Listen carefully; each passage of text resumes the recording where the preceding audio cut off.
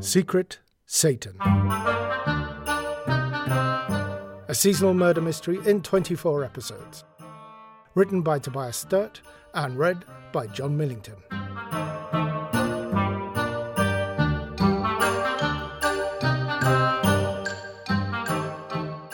Chapter 19. I wonder if you remember, way back at the start of this, that I promised that this was going to be a fair play murder mystery. I also wonder how quickly you started to realise that I wasn't playing fair. Rule 8 of Father Ronald Knox's 10 Commandments for so-called fair play murder mysteries states, "The detective must not light on any clues which are not instantly produced for the inspection of the reader." You may have noticed that I broke this rule over the business with the freelance passes being used on the security gates. I told you I was talking to Giuseppe in security, but I didn't tell you why. In my defence, while that clue was the clincher for me, I didn't actually need it. And also, the cleaning, scrutiny and interpretation of data is extremely tedious for the person doing it, let alone an audience hearing about it. But I've also not played fair in a larger sense. In fact, my promise to play fair was, in itself, a misleading clue. It probably led you to believe that you were listening to a murder mystery, which you were for about half of it, but then abruptly, halfway through, you found out who the murderer was, and everything just kind of stopped. Of course, I did that little bit of narrative legerdemain for dramatic purposes. It's a nice little twist. You thought you were getting a detective story, and now it's unexpectedly inverted itself and become a heist story. Instead of the execution and investigation of a crime, we're now going to be planning and staging one. Sort of. Not a bad crime, not as bad as the one that's already been committed, even though we all seem to have agreed that that wasn't as bad as it initially appeared. Heists are even less fair play than detective stories. They pretend to be more, but they are deceiving, which they should be, of course.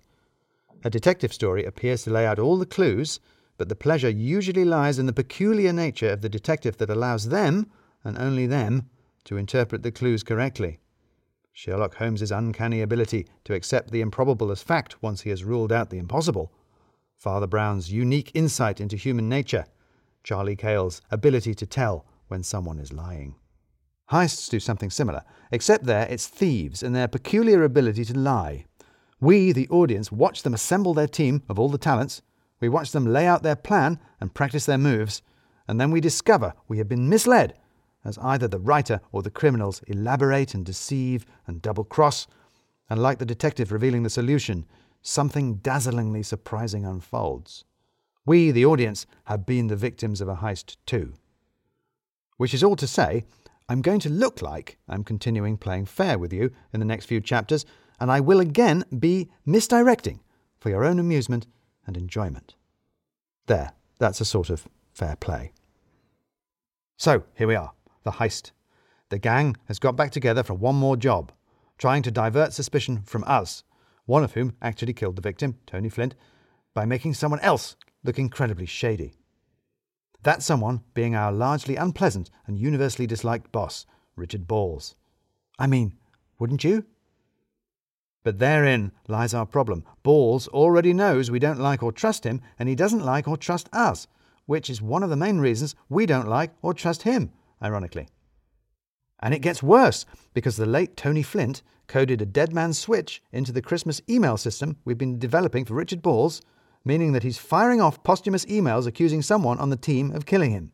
And one of these has been sent to Richard Balls, which means that he doesn't just mistrust us in a general sense, but also in a very specific and this is important, valid sense. He thinks one of us might be a killer, and he's right. So how do we cast suspicion on someone who's already paranoid and on the lookout for someone scheming against him? I'm a great believer in creative judo.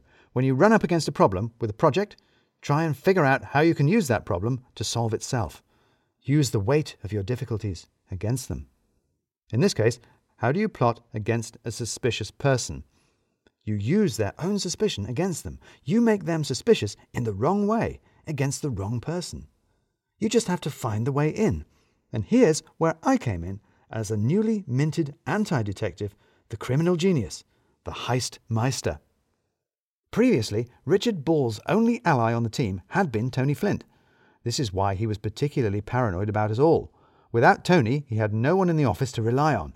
He couldn't even remember Radu's name, and I'm not even sure he knew Sue worked for him. He found the designers, Ned and Lem, confusing and alarming with their weird attitudes and inexplicable jobs.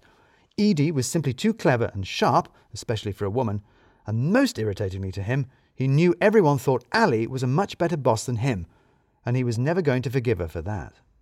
There was just one person on the team who wasn't managed by Ali, didn't appear to be a complete weirdo, and most importantly represented absolutely no threat to his position as big swinging Richard Balls about the office. Me. After all, hadn't he already confided in me in his own unpleasant way? All that talk of a challenging situation, asking for maximum situational awareness. Well, it was time to start sharing some awareness with him and make the situation as challenging as we could. So in the interest of fair play, here's the plan. I was going to worm my way in with Balls. I do not like that sentence. And divert his suspicion onto someone else. We would then ratchet up that paranoia, hopefully causing Balls to behave in such an increasingly unhinged and bizarre way as might draw the attention of, say, HR. Although HR being what they are, we might have to help them concentrate. There, that's our heist. Imagine me drawing that plan out on a blackboard in an abandoned warehouse. Yes, I'm being played by George Clooney in this scene. Look, I'm writing this. I get to indulge myself. I'll leave you with one mystery at least. Who exactly we were going to focus Richard Ball's suspicion on? To be honest, it's not much of a cliffhanger, because A, I think it's obvious really, there's only one member of the team it could be, if you think about it, and B, I'm going to have to reveal it right at the start of the next episode, because that's when I'm going to tell Balls. It's a victim I still feel incredibly guilty about, to be honest, even if we didn't have a great deal of choice, and actually that the end result kind of validated our selection. But still, it felt, and it still does feel, mean. Anyway, you'll see. Incidentally, Ronald Knox's fifth commandment was, no Chinaman must feature in the story. And I've abided by that one. Sue's parents are Korean.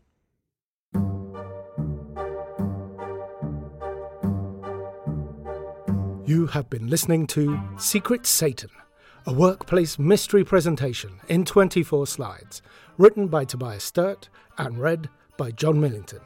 Our music is Holiday Weasel by Kevin MacLeod from filmmusic.io, and our illustrations are by Jamie Lenman, who you can find at jamielenman.com. Our Christmas stories are on Spotify, YouTube and Substack, and you can find links to all of these on our website, christmasstories.co.uk, or you can subscribe on your podcast app.